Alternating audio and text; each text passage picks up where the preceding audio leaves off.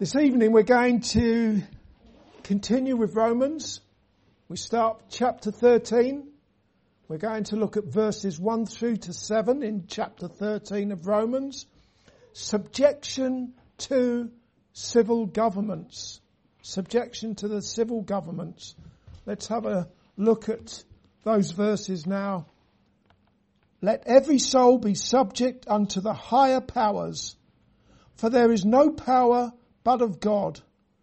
The powers that be are ordained by God, of God. Whosoever therefore resisteth the power, resisteth the ordinance of God. And they that resist shall receive to themselves damnation. For rulers are not a terror to good works, but to the evil. Wilt thou then not be afraid of the power? Do that which is good, and thou shalt have praise of the same. For he is the minister of God to thee for good. But if thou do that which is evil, be afraid, for he beareth not the sword in vain. For he is the minister of God, a revenger, to execute wrath upon him that doeth evil. Wherefore ye must needs be subject, not only for the wrath, but also for conscience sake. For this cause pay ye tribute also, for they are God's ministers, attending continually upon this very thing. Render therefore to all their dues tribute to whom tribute is due, custom to whom custom, fear to whom fear, honour to whom honour. The new birth, the ongoing and progressive work of sanctification by the Holy Spirit, the transformation that is taking place in all of God's people by the renewing of their minds as they prayerfully read the scriptures, all of those things will inevitably have an impact on relationships. We've already seen in chapter 12 and verse 1 that we are to present our bodies holy and blameless, a living sacrifice acceptable to God. For that is our reasonable service. That's the relationship that the Christian, who is a royal priest in a holy nation, has with the God of his salvation. And then there's the Christian's relationship with other Christians and even with his enemies, details of which were looked at and considered in chapter 12. Now in chapter 13 we shall consider the Christian's relationship with the rulers of this world. Look again at verses 1 and 2 of chapter 13. Let every soul be subject unto the higher powers, for there is no power but of God. The powers that be are ordained of God.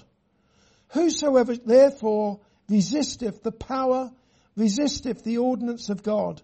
And they that resist shall receive to themselves damnation. The higher powers, or the governmental authorities, are ordained by God. That means they have been placed in positions of power by God. All of them, even the most ungodly ones. We can see that to be the case in the Bible. For example, in Romans chapter 9 and verse 17, Paul said, For the scripture saith unto Pharaoh, even for this same purpose have I raised thee up, that I might show my power in thee, and that my name might be declared throughout all the earth. Therefore, even Pharaoh, wicked Pharaoh, who ruled Egypt by divine appointment, he, despite the fact that he had enslaved the Hebrews, treated them despicably, and only released them after 10 plagues were inflicted upon Egypt by God, the last of which was the death of all the firstborn, including the firstborn of Pharaoh. Only then did he release the Hebrews. Also God raised up Nebuchadnezzar, the wicked king of Babylon, whom God referred to as his servant, to rule over and punish various idolatrous nations, including the Jews. As it is written in Jeremiah chapter 25 and verse 9, "Behold, I will send and take all the families of the north, saith the Lord, and Nebuchadnezzar, the king of Babylon, my servant, and will bring them against this land and against the inhabitants thereof and against all these nations round about, and will utterly destroy them and make them an astonishment and a hissing and perpetual desolations." And even Pontius Pilate, who gave the order to crucify the Lord Jesus Christ, was appointed by God to be the Roman governor of Judea. As Jesus said to Pilate in John chapter 19 and verse 11, "Thou couldst have no power at all against me, except it were given thee from above." The power that Pilate had did not come from the Roman emperor, it came from God. We've already seen that Pharaoh was ordained by God to the end that God might show his power and that his name might be declared throughout all the earth. And that is precisely what has happened. Even now, about 3,500 years after God delivered the Jews, perhaps 2 million of them, out of Egypt and out of slavery there, I don't suppose there are too many people who haven't heard at least something about the parting of the Red Sea by God, the Jews passing through on dry land, and then the sea closing up on Pharaoh and on his army and destroying them all.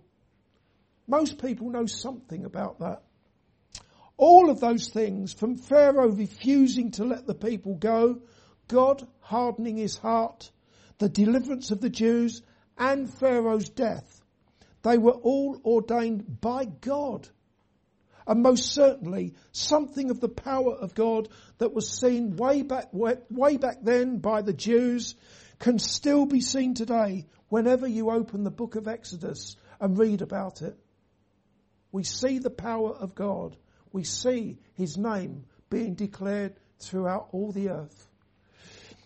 Likewise, when wicked rulers such as Pilate, the Jewish council, and others crucified and slew none other than the King of glory, the Lord Jesus Christ, even that was done in accordance with God's will, his good pleasure, and for his glory.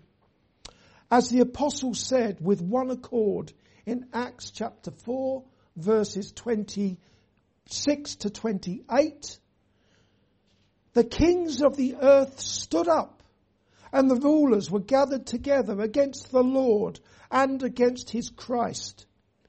For of a truth, against thy holy child Jesus, whom thou hast anointed, both Herod and Pontius Pilate with the Gentiles and the people of Israel were gathered together for to do whatsoever thy hand and thy counsel determined before to be done." God determined these things to be done.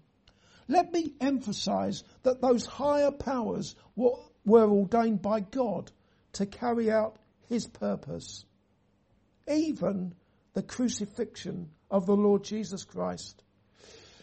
As such, everyone, including Christians, are to be subject unto the higher powers, even though those higher powers are wicked.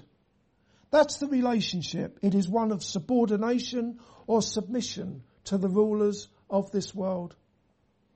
Not only are we to be outwardly obedient, but furthermore, we are to do so believing that the higher powers really have been ordained by God. When you submit to them, you do show that you are in submission to God's will. Conversely, if you resist the government, you are effectively resisting God, and you can expect to face the consequences, for the wages of sin is death. I hope that by now you understand that any legitimate profession of saving faith in Jesus ought to be seen in a born-again life where God is working in you to will and to do of his good pleasure. And what is his good pleasure? That you subject or you subordinate to the higher powers. It's here in Romans chapter 13. As James said, James in his epistle, he said, faith without works is dead. Apart from anything else, the works of someone whose Saviour and Lord is Jesus demonstrates that he is in subjection to Jesus and the Lordship of Jesus by his subjection unto the higher powers. Let's have a look at verses 3 and 4. For rulers are not a terror to good works, but to the evil. Wilt thou then not be afraid of the power? Do that which is good, and thou shalt have praise of the same. For he is the minister of God to thee for good. But if thou do that which is evil, be afraid, for he beareth not the sword in vain. For he is the minister of God, a revenger to execute wrath upon him that doeth evil. Ideally, the higher powers enact and enforce laws that are godly and that restrain and punish the wicked, even to the point of inflicting the ultimate sanction, the death penalty, on criminals. Hence the reference in verse 4 to rulers bearing the sword. Ultimately, what that means is that the higher powers have the God-given authority to execute wrongdoers, the wicked. As such, far from being a bad thing, rulers with their God-given powers are to be seen as a grace of God, and such things are to be desired. The fact that governments often abuse their power that they have, and they have a tendency to be tyrannical, is neither here nor there in this passage. They will all have to answer to God, the righteous judge, just like the rest of us. Paul's message is very clear. Let every soul be subject unto the higher powers.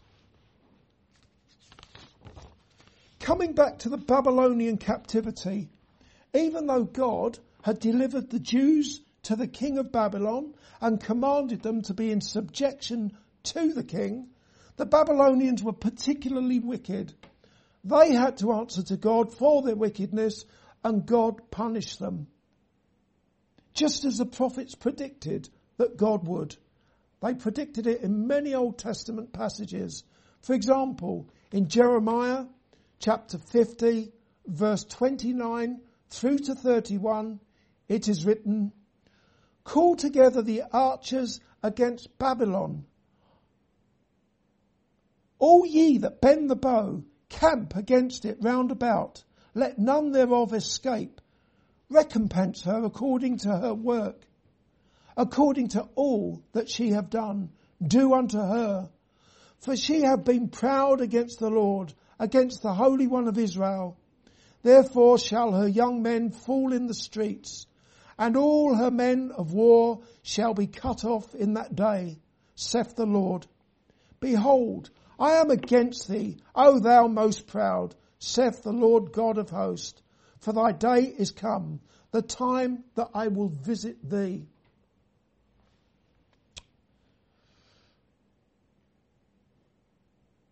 So there you have it. God ordained Babylon to rule over the Jews. He even referred to Nebuchadnezzar as his servant. But the Babylonians were particularly cruel. They were wicked, and God punished them. You can apply that to now. Any tyrannical government now is answerable to God. Let's have a look at verses 5 through to 7.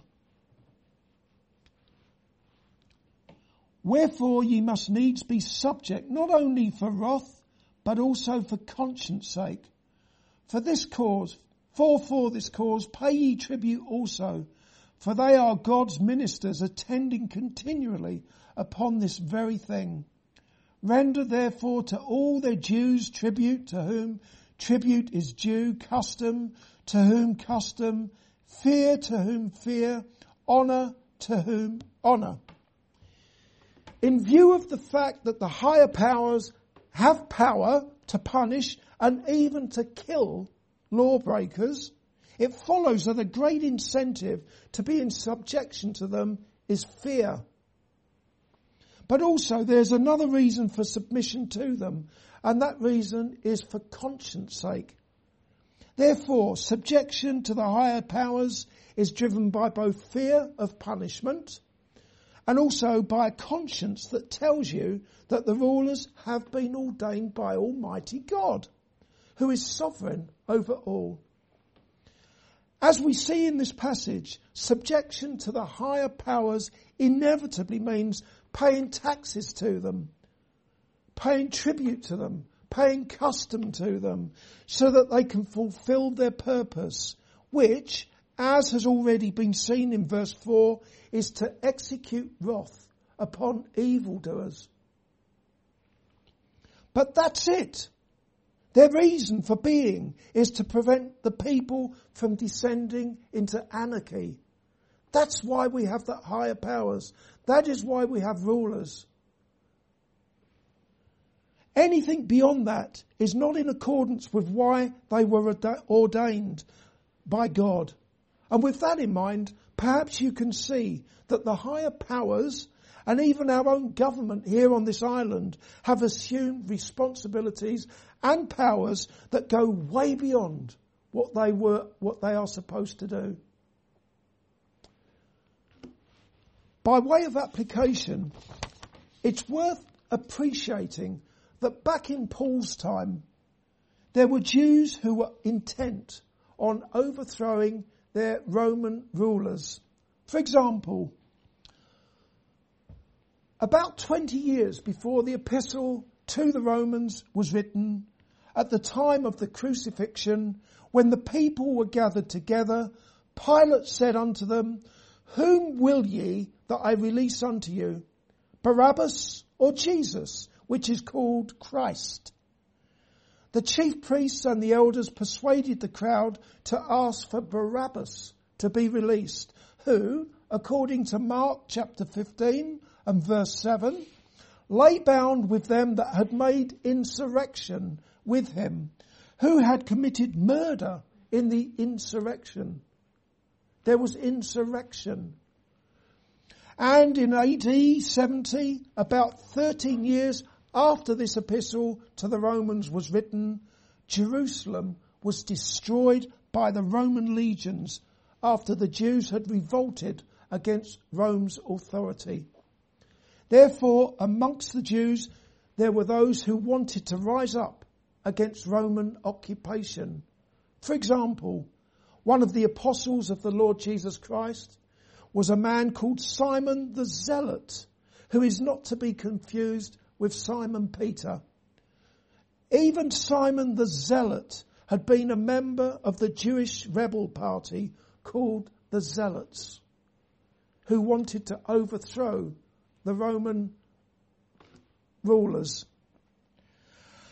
And there was that time that the crowd tried to take the Lord Jesus Christ by force to make him a king after he had fed well over 5,000 people with just 5 loaves of bread and 2 small fishes. The Bible commentator John Gill explains that they intended to proclaim Jesus the King Messiah, place him at the head of them to deliver the nation from the Roman yoke and set up a temporal kingdom in which they might hope for great secular advantages, and they might the rather be induced to take such a step, since by this miracle, the feeding of the 5,000, they could not doubt of his being able to support such an army of men and to succeed in the enterprise. For he that could do this, what was it that he could not do? The people wanted to make Jesus their conquering king to kick out the Romans. And that brings us back to Romans chapter 13, verses 1 and 2, where it is written, let every soul be subject unto the higher powers, for there is no power but of God. The powers that be are ordained of God. Whosoever therefore resisteth the power, resisteth the ordinance of God, and they that resist shall receive to themselves damnation. Paul was warning against insurrection or rising up against higher powers that God himself had put in place, that God had ordained. And the warning comes hot on the heels of chapter 12, verses 19 and 21, where Paul said, Dearly beloved, avenge not yourselves, but rather give place unto wrath. For it is written, Vengeance is mine, I will repay, saith the Lord. Therefore, if thine enemy hunger, feed him. If he thirst, give him drink. For in so doing thou shalt heap coals of fire on his head. Be not overcome of evil, but overcome evil with good. Whether it's a cruel Roman Empire of old, or the Babylonians, or Pharaoh of Egypt, or a tyrannical regime that is in the world today, and there are many of them, God ordains them for his purpose and for his glory. And for our part, we are to be in subjection to them. When the Jews were ruled by the Babylonians for 70 long and painful years, God commanded them to be in subjection. In Jeremiah chapter 27, verses 12 through to 14, it is written, I spake also to Zedekiah, king of Judah, according to all these words, saying, Bring your necks under the yoke of the king of Babylon, and serve him and his people, and live. Why will ye die, thou and thy people, by the sword, by the famine, and by the pestilence, as the Lord hath spoken against the nation that will not serve the king of Babylon? Therefore hearken not unto the words of the prophets that speak unto you, saying, Ye shall not serve the king of Babylon, for they prophesy a lie unto you. It's so clear in that passage, isn't it? That the Jews of old were to be in subjection to the Babylonians, whom God had ordained. Having said all of that, it's important to understand that subjection unto the divinely ordained higher powers does not necessarily equate to obedience to them at all times. Even though subjection and obedience are closely related, they are not the same thing. I think this is where people get in a mess with this passage. Let me give you an example. If a godly Christian woman is married to an ungodly tyrant, she is in subjection to him. We're all agreed on that, aren't we? The order is the woman is in subjection to the man. That is biblical teaching. But what if the ungodly tyrant forbids her to pray to God or to read her Bible? What if he insists that she does various things that dishonour God? Is she to obey him? I would say no. Similarly, in the book of Daniel, there were 3 godly Jewish men who faithfully served the king of Babylon. In fact, the king had set them over the affairs of the province of Babylon. Even so, they refused to fall down and worship a golden image that the king had set up, the penalty for which was being cast into a fiery furnace, the death penalty for not bowing down before a 90-foot high golden image. There is no question of those 3 godly men ever refusing to be in subjection to the king, but they nevertheless disobeyed his command to worship the golden image. Consequently, they were cast into the fiery furnace, but God was with them in that fire, and God delivered them from it completely unharmed. And Daniel, whom King Darius had set over the 120 princes of the Medo-Persian Empire, most certainly was not a troublemaker or an insurrectionist. In fact, people who wanted to accuse Daniel before the king were unable to find anything to accuse him of, and so they consulted together to establish a royal statute and to make a firm decree that whosoever shall ask a petition of any god or man for 30 days, except of the king, shall be cast into the den of lions. Sure enough, Daniel did not comply with that royal edict. He disobeyed the law by continuing to pray to God, and he did so openly. He didn't hide it. Consequently, he was cast into a den of lions, but he too lived to tell the story. Therefore, subjection to higher powers clearly does not mean that you have to obey any rule or law that diverts your worship away from God. Besides which the Lord hath clearly said, Thou shalt have no other gods before me. Thou shalt not make unto thee any graven image or any likeness of anything that is in heaven above, or that is in the earth beneath, or that is in the water under the earth. Thou shalt not bow down thyself to them, nor serve them. For I, the Lord thy God, am a jealous God, visiting the iniquity of the fathers upon the children unto the third and fourth generation of them that hate me. Also, any order that is given by the higher powers not to proclaim the gospel of Christ can and should be disobeyed. The Jewish council, which had authority over the Jews, forbade the apostles from preaching Christ.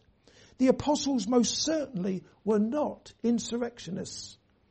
Even so, they said to the council, we ought to obey God rather than men. They were released, but not before being beaten. Even so, they departed from the presence of the council, rejoicing that they were counted worthy to suffer shame for the name of Jesus. Those men who were not insurrectionists, and we have no reason to believe that they were not in subjection to the higher authorities, but still they refused to obey any law or any edict from the Jewish authorities that said that they were not allowed to preach Christ. So, can you disobey? Rather, you can disobey laws that forbid you from worshipping the only true God, and you can disobey laws that forbid evangelism, even if it means being punished in some way, such as being beaten or being fined or being sent to prison. The Apostle Paul, who wrote this epistle, he spent quite a bit of time in prison himself. You might well wonder what else you can disobey.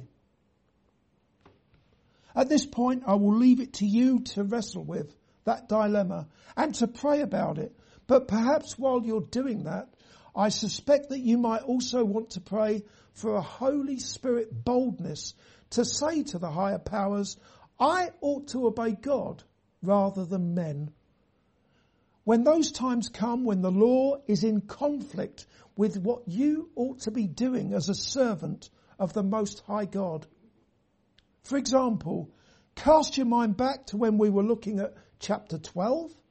What we saw in that chapter are exhortations by an apostle of the Lord Jesus Christ, Paul, to do acts of love and to show compassion and kindness to brothers and sisters in Christ. I do not imagine that any of those Christian duties that were seen in chapter 12 are to be cancelled out by anything that we're now considering in chapter 13. Take chapter 12 and verse 10, for example. Be kindly affectioned one to another with brotherly love. Then there's chapter 12 and verse 13, where it is written, distributing to the necessity of the saints. Also, we do well to consider what Jesus will say to all true born-again Christians on the day of judgment. He'll say to them, "Come, ye blessed of my Father, inherit the kingdom prepared for you from the foundation of the world. For I was an hungered, and ye gave me meat. I was thirsty, and ye gave me drink. I was a stranger, and ye took me in. Naked, and ye clothed me. I was sick, and ye visited me. I was in prison, and ye came unto me. Then shall the righteous answer him, saying, Lord, when saw we thee an hungered, and fed thee, or thirsty, and gave thee drink? When saw we thee a stranger, and took thee in, or naked, and clothed thee? Or when saw we sick, or in prison, and came unto thee?" And the king shall answer and say unto them, "Verily I say unto you, inasmuch as ye have done it unto one of the least of these my brethren, ye have done it unto me." How can we as Christians do any of those things if we are not even allowed to meet up and to see each other? I'll readily admit that during the 3 lockdowns that we've already had on this island, I broke the lockdown laws with regularity when I attended to the needs of other members of the body of Christ. I've already done it 3 times, and I will do it again. There are various issues that you will have to pray about, and you will have to look for divine guidance as you read the scriptures. For example, your conscience ought to tell you that you are to be in subjection unto the higher powers. But at the same time, your conscience might also tell you not to do something that is demanded by the laws of the land because it contradicts and it violates God's laws. That act of disobedience would make you a conscientious objector, but it would not necessarily make you an insurrectionist or a revolutionary, someone who is refusing to be in subjection to the higher powers, someone who is intent on overthrowing the higher powers. It doesn't follow that way. You will have to decide for yourself what to do as you are guided by the scriptures as to when you ought to obey God rather than men as a servant of the Most High God. It may well be that you will make a stand for righteousness and end up getting yourself arrested, just like my predecessor Matthew Else did when he and others from this church opposed an ungodly theatre production.